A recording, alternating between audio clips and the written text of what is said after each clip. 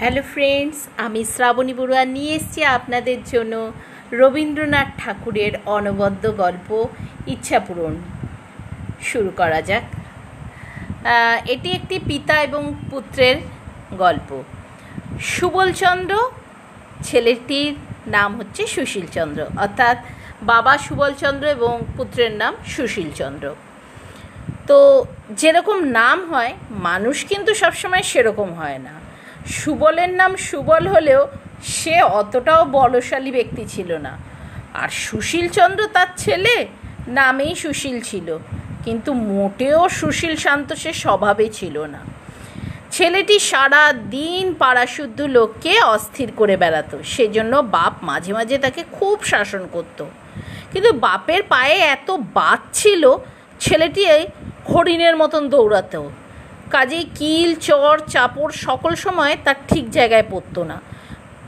কিন্তু সুশীলচন্দ্র দৈবাত যেদিন ধরা পড়তো তার বাপের কাছে, সেদিন আর রক্ষা নেই।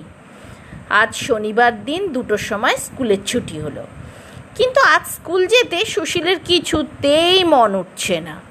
তার অনেকগুলো কারণ ছিল। একে আজ স্কুলে ভূগোলের পরীক্ষা, তাতে আবার পাড়ার বোসদের বাড়ি আজ সন্ধ্যের সময় বাজি পোড়ানো হবে। সকালে সেখানে ধুমধাম চলছে। সুশীলের ইচ্ছা সেখানে আজকে সারাদিন কাটাবে। অনেক ভেবে শেষকালে স্কুলে যাওয়ার সময় বিছানায় গিয়ে শুয়ে পড়ল। তার বাবা সুবল গিয়ে বললেন, কী রে, বিছানায় পড়ে আছিস যে, আজ স্কুল যাবে না? সুশীল বলল, আমার পেট কামড়াচ্ছে বাবা, আজ আমি স্কুল যেতে পারবো না। সুবল তো তার মিথ্যা কথা বুঝতে পারলেন, মনে মনে বললেন, রোশো, আজ একে জব্দ করব। এই কথা বলে তিনি বললেন, পেট কামড়াচ্ছে, তবে আর তোর কোথায় গিয়ে কাজ দে। বোসদের বাড়ি বাজি দেখতে হরিকে একলাই পাঠিয়ে দেব। আর তোর জন্য লজেন জুস এনেছিলাম কতগুলো, সেও আজ খেয়ে নেই। তুই এখানে চুপ করে পড়ে থাক, আমি খানিকটা পাঁচন বানিয়ে নিয়ে আসি। এই বলে তার ঘরে বাইরের দিক থেকে শিকল দিয়ে সুবলচন্দ্র খুব তিতো পাঁচন বানিয়ে এনে সুশীলকে একরকম জোর জবরদস্তি খাইয়ে দিল। এদিকে সুশীলচন্দ্র লবণ জুস খেতে খুব ভালোবাসত, আর পাঁচনের মতন তিতো, কি ভয়ানক। ওদিকে আবার বোসদের বাড়ি যাওয়ার জন্য কালকে রাত থেকে মন ছটফট করছে, এখন আর সেটাও হবে না। বাবা বললেন, নে চুপচাপ শুয়ে থাক, আর ওঠার দরকার নেই আজকে। সুশীল বিছানায় পড়ে রইল এবং সারা দিন কাঁদতে লাগলো, আর মনে মনে বলল, আহা, যদি আমি বাবার বয়সী হতাম তাহলে আমি যা ইচ্ছা করতে পারতাম, আমাকে বাবা কোনো দিন বন্ধ করে রাখতে পারতো না। এদিকে তার বাপ সুবলবাবু বাইরে একলা বসে ভাবতে লাগলো, আমার বাবা মা আমাকে বড় বেশি আদর দিতেন বলে আমার সেরম পড়াশুনো হয়নি। আহা, আবার যদি সেই ছেলেবেলা ফিরে পারতাম, খুব ভালো করে মন দিয়ে পড়াশোনা করতাম। ইচ্ছে দেবী ঠাকুরন সেই সময় ঘরের বাহির দিয়ে যাচ্ছিল। তিনি বাপের ও ছেলের মনের ইচ্ছা জানতে পেরে ভাবলেন, আচ্ছা ভালো, কিছুদিনের জন্য এদের ইচ্ছা পূর্ণ করেই দেখা যাক। এই ভেবে বাপকে গিয়ে বললেন, তোমার ইচ্ছা পূর্ণ হবে, কাল হতে তুমি তোমার ছেলের বয়স পাবে। ছেলেকে গিয়ে বললেন, কাল হতে তুমি তোমার বাপের বয়সী হবে। শুনে দুজনে ভারী খুশি হয়ে উঠল, ঘুমিয়ে পড়ল। বৃদ্ধ সুবলচন্দ্র রাতে ভালো ঘুমাতে পারতেন না, ভোরের দিকে ঘুমাতেন, কিন্তু আজকে যার কি হলো, খুব দ্রুত ঘুম এসে গেল, আর ভোরবেলাতেই ঘুম থেকে উঠে তিনি এক লাফ দিয়ে বিছানা থেকে নেমে পড়লেন। দেখলেন খুব ছোট হয়ে গেছেন তিনি, তার দাঁত আবার গজিয়ে উঠেছে, মুখের গোবদাড়ি কোথায়ও একটাও নেই।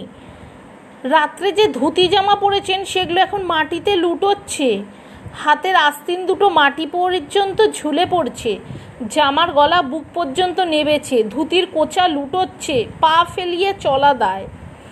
এইদিকে আমাদের সুশীলচন্দ্র অন্যদিন ভোরে উঠে যেরকম চারদিকে দৌরাত্ম্য করে বেড়ায়, আজকে আর ঘুম ভাঙে না। যখন তার বাপ সুবলচন্দ্র চেঁচামেচি করতে লাগলো, তখন দেখলো কাপড় চোপড়গুলো গায়ে এমন টাইট হয়ে গেছে যে ছিঁড়ে ফেটে কুটি কুটি হওয়ার জো। শরীরটা কি বড় হয়ে গেছে, কাঁচা পাকা গোপে মুখ ঢেকে গেছে। মাথায় যার এক মাথা চুল ছিল, আজকে সেই মাথায় মস্ত বড় টাক তক করছে। আজ সকালে সুশীলচন্দ্র বিছানা ছেড়ে উঠতেই পারছিলেন না। অনেকবার তুড়ি দিয়ে উচ্চস্বরে হাই তুলিল, অনেকবার এপাশ ওপাশ করল। শেষকালে বাপ সুবলচন্দ্রের গোলমালে বিরক্ত হয়ে উঠে পড়ল। দুইজনের মনের ইচ্ছা পূর্ণ হলো বটে, কিন্তু ভারী মুশকিল বেঁধে গেল। আগেই বলেছি, সুশীলচন্দ্রের মনে করতো সে বাবা সুবলচন্দ্রের মতন বড় হবে, আর তার বাবা সুবলচন্দ্র ভাবত যে আমি সুশীলচন্দ্রের মতন ছোট হব। সুশীলচন্দ্র মনে মনে ভাবত, যদি আমি বড় হতাম তাহলে ইচ্ছা মতন গাছে চড়ে আম পাড়তাম, জলে যখন তখন ঝাঁপ দিতাম, দেশময় ঘুরে বেড়াতাম, যখন ইচ্ছা ঘরে আসতাম, কেউ বারণ করবে না। কিন্তু যখন সে বড় হয়ে গেল, বাপের বয়স পেল, সেদিন সকালে উঠে তার গাছে চড়তেই ইচ্ছা হলো না। পানা পুকুরটা দেখে মনে হলো ইহাতে ঝাঁপ দিলেই তার কাঁপুনি দিয়ে জ্বর আসবে। চুপচাপ করে দাওয়ায় একটা মাদুর পেতে বসে ভাবতে লাগলো। একবার মনে হলো খেলাধুলাগুলো কি একবারেই ছেড়ে দেওয়াটা ভালো হয় না, একবার চেষ্টা করে দেখি। এই ভেবে কাছে একটা আমড়া গাছ ছিল, সেটাতে ওঠার জন্য চেষ্টা করলো। কাল যে গাছটাতে সে কাঠবিড়ালির মতন তত্তর করে উঠত, আজকে সেখানে চড়তেই পারছে না। বুড়া শরীর নিয়ে গাছে উঠতেই পারছে না। নিচের একটা কচি ডাল ধরা মাত্র সেটা তার শরীরের ভারে ভেঙে গেল। বুড়া সুশীল ধপ করে মাটিতে পড়ে গেল। কাঁচা রাস্তা দিয়ে যে সমস্ত লোক যাচ্ছিল, তারা বুড়াকে ছেলে মানুষের মতন গাছে চড়তে দেখে হেসে ফেলল। সুশীলচন্দ্র মাথা লজ্জায় নিচু করে দাওয়ায় মাদুরে এসে বসলো। চাকরকে বলল, ওরে বাজার থেকে 1 টাকার লজেন জুস কিনে আন দেখি। লজেন জুসের প্রতি সুশীলচন্দ্রের বড় লোভ। স্কুলের ধারে দোকানে সে নানা রঙের লজেন জুস সাজানো দেখত। 2-4 পয়সা যা পেত তা লজেন জুস কিনেই খরচ করত। মনে করতো বাবার মতন যখন টাকা হবে তখন কেবল পকেট ভরে ভরে লজেন্স কিনবো আর খাবো। আজ চাকর 1 টাকার 1 রাশ লজেন জুস কিনে এনে দিল। তার একটা নিয়ে সে দাঁতহীন মুখের মধ্যে পুড়িয়া চুষিতে লাগিল। কিন্তু বুড়ার মুখে ছেলে মানুষের লজেন জুস ভালোই লাগলো না। একবার ভাবলে এগুলো আমার ছেলে মানুষ বাপকেই খাইতে দেব। আবার তখন মনে হলো কাজ নেই, এত লজেন জুস খেলে আবার অসুখ করবে ওর। কাল পর্যন্ত যে সকল ছেলে সুশীলচন্দ্রের সঙ্গে কপাটি খেলেছে, আজ তারা সুশীলচন্দ্রের সন্ধানে এসে বুড়ো সুশীলকে দেখে দূরে ছুটিয়া গেল। সুশীল ভাবলো, বাপের মতন স্বাধীন হলে ছেলে বন্ধুদের সাথে সারা দিন হাডুডুডু খেলবে। কিন্তু আজ রাখাল, গোপাল, অক্ষয়, নিবারণ, হরিশ, নন্দকে দেখে মনে হলো, ও চুপচাপ বসে আছি, এখনই ছোড়াগুলো গোলমাল বাঁধাবে। আগেই বলেছি, বাবা সুবলচন্দ্র প্রতিদিন দাওয়ায় মাদুর পেতে বসে বসে ভাবতেন, যখন ছোট ছিলাম তখন দুষ্টামি করে সময় নষ্ট করেছি। ছেলে বয়স ফিরে পেলে সমস্ত দিন শান্ত হয়ে দরজা বন্ধ করে বসে খালি বই পড়ব। এমনকি সন্ধ্যার পর ঠাকুমার কাছে গল্প শোনাও বন্ধ করে প্রদীপ জ্বালিয়ে রাত 10টা-11টা পর্যন্ত পড়া তৈরি করব। কিন্তু ছেলে বয়স ফিরে পেয়ে সুবলচন্দ্র কিছুতেই স্মূল মুখ হতে চায় না। সুশীল তার বুড়া বাপকে খুব বকা দিয়ে বলতো, বাবা স্কুল যাবে না? সুবল মাথা চুলকে মুখ নিচু করে বলল, আজ আমার পেট কামড়াচ্ছে, আমি স্কুল যাব না। সুশীল বলল রাগ করে, পারবে না বই কি, স্কুল যাওয়ার সময় আমারও এমন অনেক পেট কামড়েছে, আমি ওসব জানি। বাস্তবিক সুশীল এত রকম উপায়ে স্কুল পালাতো, সে এত অল্প দিনের কথা যে তাকে ফাঁকি দেওয়া বাপের কর্ম নয়।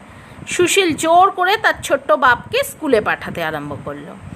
স্কুলের ছুটির পর সুবল বাড়ি এসে খুব একচোট ছুটোছুটি করে খেলতে লাগলো।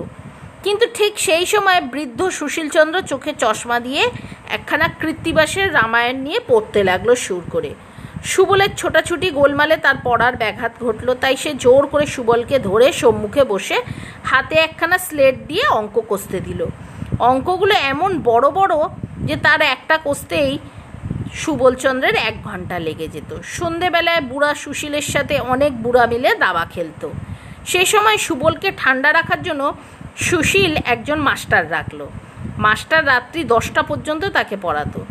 খাবার বিষয়ে সুশীলের বড় কড়াক্কর ছিল, কারণ তার বাপ সুবল যখন বৃদ্ধ ছিলেন তখন তার খাওয়া ভালো হজম হইতো না, একটু বেশি খাইলেই অম্বল হতো। সুশীলের সে কথা মনে আছে, সেই জন্য সে তার বাপকে কিছুতেই অধিক খাইতে দিত না। কিন্তু তার তো অল্প বয়স এখন, আজকাল তার পেটে এমন খিদে বেড়েছে নুড়িও হজম করে ফেলবে। সুশীল তাকে যত অল্প খেতে দেয় পেটের জ্বালায় তিনি তত অস্থির। শেষকালে রোগা হয়ে শুকিয়ে তার হাড় বেরিয়ে গেল। সুশীল ভাবল শক্ত ব্যায়াম, তাই খালি ওষুধ গেলাতে লাগলো তোর ছোট্ট বাপকে। বুড়া সুশীলের বড় গোল বাঁধল। সে তার আগেকার অভ্যেস মতন যাহা করে তাহার সহ্য হয় না। পূর্বে পাড়ায় কোথায় যাত্রাগানের খবর পেলে দৌড়াতো, শীতে হোক বৃষ্টিতে হোক সেখানে হাজির হতো। আজকে বুড়া হয়ে গিয়ে সেই কাজ করতে গিয়ে সর্দি কাশি হয়ে গায়ে মাথায় ব্যথা, 3 দিন শয্যায়। চিরকাল সে পুকুরে স্নান করে এসছে, আজও তাই করতে গিয়ে হাতের গাঁট পায়ের গাঁট ফুলে বিষম বাত। তার চিকিৎসা করতে 6 মাস। তারপর হতে 2 দিন অন্তর সে গরম জলে স্নান করিত। সুবলকেও পুকুরে স্নান করতে দিত না।